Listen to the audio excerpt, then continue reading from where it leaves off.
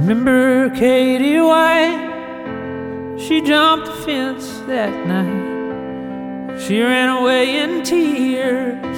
Your sister drank her beer. We were just 18. The older girls could be so mean, talking just to talk. You were still in shock. And all I could... Amanda Shires is a singer-songwriter, poet, and activist. Her songwriting is unique and beautiful. She has an interesting perspective on social issues that she brings into her music that illuminates topics that are often overlooked. In the last few years, she has not only put out a number of her own records, she also formed an all-female country group called the Highwomen. Not only did they write an incredible album, they brought to the forefront the issue of the lack of diversity in country music. Her most recent single is a song called The Problem, which takes on the issue of reproductive rights in our contemporary culture. The song is thought-provoking and insightful, not shying away from a difficult topic, but rather taking it head-on in a very brave fashion. I've been a fan of Amanda's music for some time now, and I'm glad to get the opportunity to chat with her about this song. Proceeds from the song go to help the nonprofit Yellowhammer Fund, which is a reproductive justice organization that seeks to ensure all people have equitable access to information and health services to make their own reproductive decisions. I hope you enjoy the conversation. Well, I wanted to chat with you about your recent single called The Problem. It's a song about a controversial topic that's rarely addressed in music. I'm interested in what was the impetus behind writing that song? Well, I guess life. It struck me in 2016 that that we all have our views and opinions when it comes to a woman's right to choose, and really that it's nobody's business but the person who is operating their body. It's their choice of what they do. And then I had a friend that was, that I didn't know that thought exactly opposite of me. A very close friend when it came to terminating pregnancy or really anything in Trump and voting and all that. But we somehow found common ground and learned to talk about those things together and to try and try to be aware when we automatically put our walls up. And then we started talking about that topic, and then I started thinking about how there weren't any songs about it, and I thought, we should probably write one of those. And then that was in 2016 when I started working on it, and then I started seeing a regression in our rights as women, and I started getting angry, and then I started trying to think about ways I could help, and decided to finish the song up with Jason, one version, and have another one with a whole bunch of women coming out in January. And I don't know, I drew from the experiences of my friends and then my own experience, and then decided to put all the money to a wonderful foundation called organization, the Yellowhammer Fund, which is out of Alabama, but they serve the Southeast, and I just think it's really important that we have access to handle our bodies in a safe manner, and it's not as there's not many places or people you can talk to about that sort of thing out here. So did the death of Ruth Bader Ginsburg have any influence on when you released the song? No, because I already planned to release it on the International Safe Abortion Day. It just happened that she passed away the exact week before. Right. Yeah, I was looking for an answer on that, and if that it was somewhere on the internet, and I hadn't found anything about that, so I was interested. No, I mean, in some kind of like world where you're Frank Ocean, you can just drop a song the night before, but you still have to tell everybody that I still have to give everybody lead time so they can make room to play it on the radio or wherever. Right. Well, there's a couple of lines in the song that I think are just really thought-provoking and really well written. The verse where you say, "I'm trying not to think of names. Will you look at me the same? Do you need a reason why? Is a chrysalis a butterfly?" I was interested in why you chose the imagery of chrysalis and butterfly there. Play into the question or the questions or the the points that, firstly, I'm going to say what I do with my body, if it's not harming another citizen around me, then that's my choice. But a lot of times when you get into discussions about abortion or anything, any kind of thing, whatever, there's always this question of well, some folks think that you just immediately have a baby, and some people understand that you have an embryo, or mm-hmm. and to try and describe the way that, like, when does life begin and all that. And I just tried to look for. I always try to look for examples in nature to try and explain things. Yeah, it's such a touchy, not just touchy topic in the sense that it's complicated, but also it's even hard to talk about because we don't talk about it enough. So there's not really a natural like rhythm to the conversation of it even. Yeah, that's really what stood out to me when the song got released, and I started looking into the lyrics and stuff, and the first thing that came to mind was no one ever talks about this. It's like this. I'm never one like searching for words either, and then I'm just sitting here like, what word? How do you describe this? It's kind of like trying to describe what love is. It's like impossible. Right. Which is where poetry and music steps in and kind of bridges that gap, and allows us to speak about that. Well, another line I thought was really well placed was the repetition of "no bigger than a baby bird," which gets repeated 4 times, and I was just interested in that metaphor as well. I tend to I love birds. I'm a bird watcher. I think a lot of the birds are advanced. Some birds are more advanced than humans in a lot of ways. Like. Lots of birds do things like co-parent and they do things like, they know when their egg is viable or not. They push eggs from nests and, all kinds of things that are like, in some ways are like birds have more rights than me in a lot of ways. But in this case, it's the bird and the baby bird, and saying the word baby when you're talking about cells or an embryo, to me it kind of that line kind of clouds the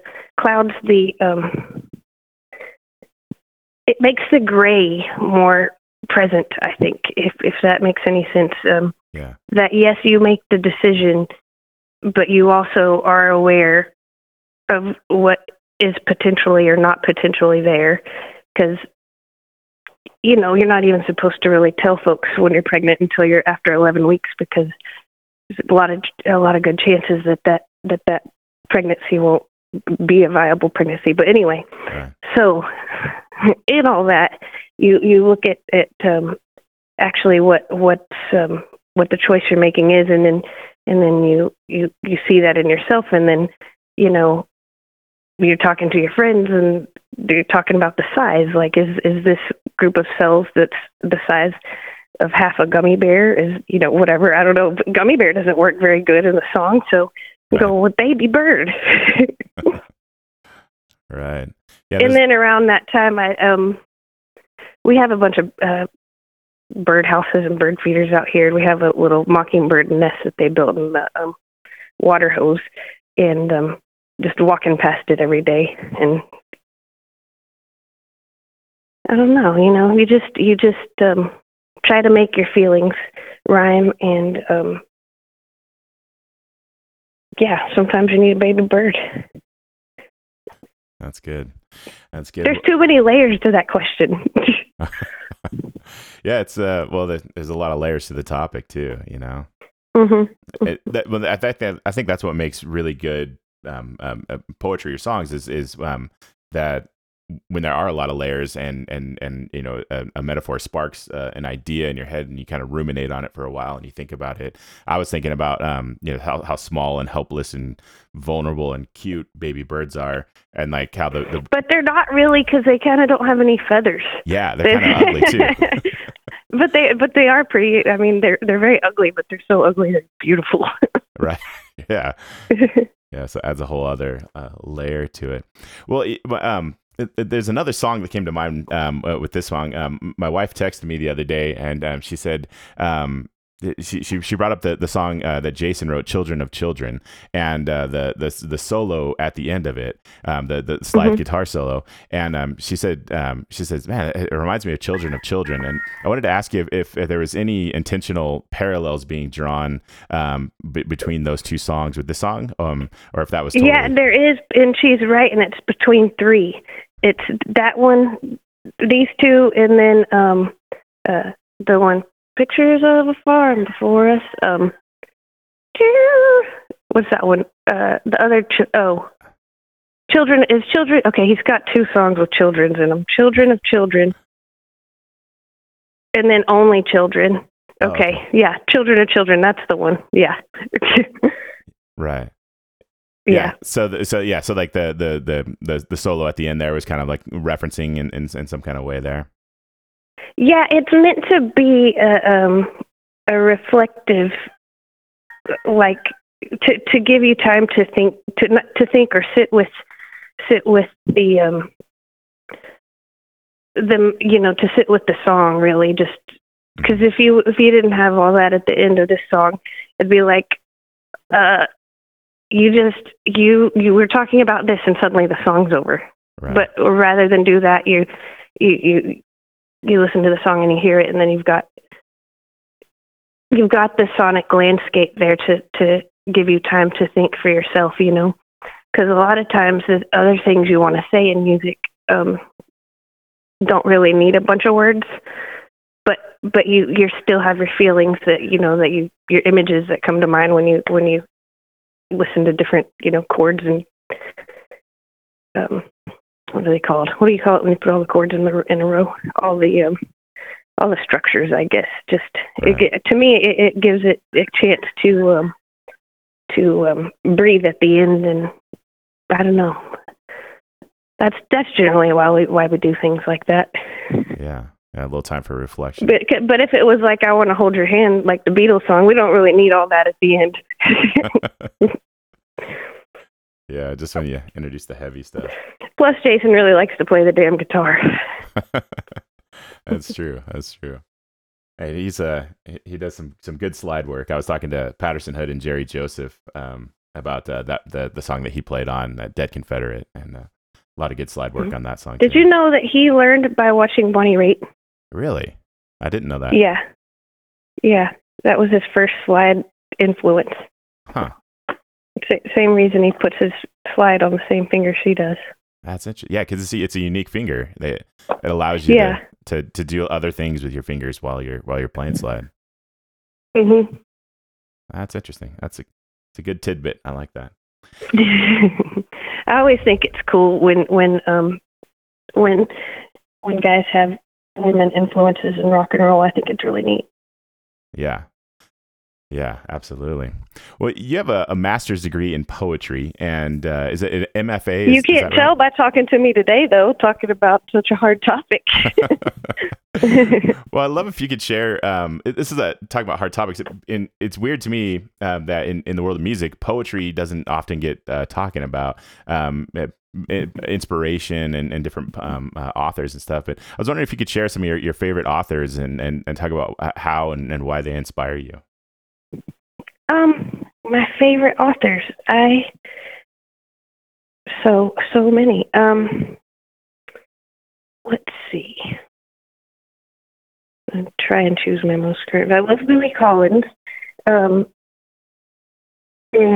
Elizabeth Bishop. Mm-hmm. And she's got this one called One Art that I really like, and she's got a bunch I really like. But then everybody from Simic to Mark Strand and E. Cummings. Everybody likes E. Cummings for the most part. My big focus in school was iambic pentameter, and so I really liked the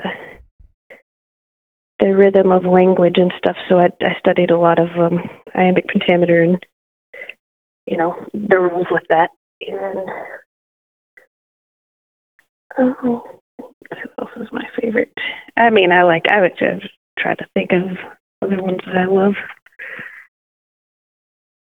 Oh, Carl Sandburg's funny, and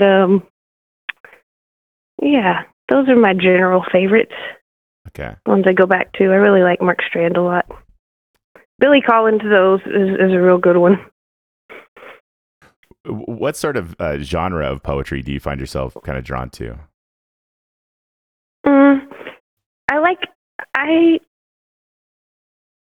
Genre. I mean, I like the Southern writers, and I like the newer writers too. I don't really study a bunch of or read a bunch of the old greats, but I used to like a lot of the old ones a lot more. But I like folks that are kind of following the topic of today. Putting their feelings into words about the state of the world today, and right. Kind of stay up on the poetry magazine and the old poetry foundation.org. And right. Then I have a group of a couple of girls that I went to Sewanee with, and we exchange a poem a day with each other, and that's pretty fun, I guess. There's not a lot going on during this endemic that we're living in. That's interesting. You'd think that people would have time to put things out there. I mean, in some ways, I wonder if we're not all experiencing, a form of a stress disorder, since the world's all upended. Like we've all got some kind of PTSD touching us right now. Yeah. I think there's something not to make light of actual folks that have experienced like wartime stuff. I don't want to slight my cousin or any of my folks that are out there serving for real, but in a way, this is really kind of traumatic. All of our lives quitting. So maybe it's just a thing where people are processing it, and more art will come. But at the same time, it seems like there's more sound bites seem to be a little bit longer now, so maybe we're getting our attention spans back. I'm not sure. Yeah, it could be. You mentioned iambic pentameter, and this is just kind of a side note, but it reminded me of there's a TED Talk on YouTube from this guy named Akala in the UK, and he has a company called the Hip Hop Shakespeare Company. Are you familiar with that? Ooh, I'm writing that down. No, I'm writing it down because I love this. What'd you call it? Hip Hop Shakespeare? Yeah, I think it's called Hip Hop Shakespeare, and he has this group where he goes around to schools and he teaches about Shakespeare to school age kids using hip hop. And he's a big fan of Wu-Tang Clan, and he talks. I am too. That's awesome. He does this huge thing on iambic pentameter and the heart thing, and he does this history lesson on I think it's called the griot from Africa. It was this sort of it was like the historian of like African tribes in West Africa, and they would tell the history of the tribe in spoken language, but it was rhythmic, sort of like rap kind of a thing. Super fascinating that's how stuff. We used to memorize things. It was all an oral tradition because literacy was a thing that was something that the court had and rich people. Yeah. But no, that's really interesting. I wrote that down. I remember. Do you remember on MTV? I don't know, when I was in high school, like in the late 90s, 90 something, when Beyonce did that hip hop. They did that hip hop play. It was Carmen. I don't remember. They did that. it hip hop style. That just reminded me about that. That was okay. really good. Yeah. Yeah, it's fascinating. I think some of the best social, I don't know, criticism right now is coming from the world of hip hop and guys like Killer Mike and Run the Jewels and stuff. It's really, really Oh yeah, incredible definitely, definitely. And I mean, Kendrick's Oh man. been doing it a while. He's a genius. I can't wait for his new record to come out. Yeah. I heard talks about that happening. But yeah, I mean, look at Cardi making room for us to enjoy our sexual nature sides of ourselves and all that business. What's up, Cardi? Absolutely. Well, speaking of women's rights and whatnot, you've been a huge proponent of equal treatment of women in the music industry, and I'm interested to hear your perspective on the progress that's been made in this area. It's slow, you know. The catalyst for me starting that group, the High Woman, was me, Brandy Carlisle, Maren Morris, and Natalie Hemby and Yola and Cheryl and all that. The goal was to, in top 40 country radio, make room for more than one woman at a time. You know, Mm-hmm. when I started the group, there would be like one woman singer on the chart in 25 or 30 names. And the reason was because I have a daughter, and she's showing signs to being a musical person, and that scared me at first. I was thinking, well, music, it's an unstable life, but it's fun. You know, we make a lot of good friends, and but then I started thinking, what's the worst that could happen? And I was thinking about rock and roll and everything. I was like, oh God, top 40 country, that would be the worst. She'd have to be a lonely person all by herself and have no friends, because you're supposed to all your other women within the genre, you got to compete with each other, and that just seemed really lonely and unfair. So that's the whole reason I started thinking about it. Right. I guess kids have a way of making you just forget about yourself and just try to do right for them. But so to me, the progress is happening. You know, there's you can look at the charts and see a little bit of improvement, and it's definitely not a thing that can change overnight. Most, that in the country music world, you're making money doing this thing. How are you going to try and change it? Because you're telling people that they only like to hear men's voices, but it wasn't true back in the day, so why does it have to be true now? But I also think that a lot of it's just the you know how social issues are brought to light. Like, I feel like all of the things that are happening in like all political spheres currently are drawing awareness and making people talk about things and feel safe saying those things out loud. And it's kind of all happening all together, like in a collective kind of way, it feels like. But it could happen. If it was up to me, I'd make it happen a lot faster, but it just takes time. Right. Yeah, there's an interesting historical analog to what we're experiencing in about 100 years ago in America, the Progressive Era, and there was all kinds of legislation passed. Women got the right to vote in 1920, but they're pushing for it, for the 10, 15 years before that. And there was a lot of social stuff, a lot of social unrest, and a lot of people pushing for rights and stuff. And it kind of feels like we're going through something like that again right now. Yeah, it's a good feeling to be in it while it's happening. I get those mixed feelings where I was like, I kind of wish I would be born like 50 years from now when it might really be changed. But then again, whatever, everything could be different. Right. Yeah, you never know. All right. Well, that's all the questions I had for you. Is there any other closing thoughts you wanted to throw out there? Well, this song, "The Problem," is a song that me and Jason wrote, and if you like it, then you can support it or support the Yellowhammer Fund, however you'd like. And then in January, I got the other version coming out with me and Nona Hendricks and Cyndi Lauper and Linda Perry, Morgan Stapleton, and Lily Hyatt, Valerie June. Big list of women with singing the same song, but it has different words. And anyway, if anybody's out there trying to make a hard choice, I'm on your side, no matter what side you pick. Fantastic. That's a great last word. I did not know that song was coming out. A new version of that was coming out. That's news to me. So that's cool to hear.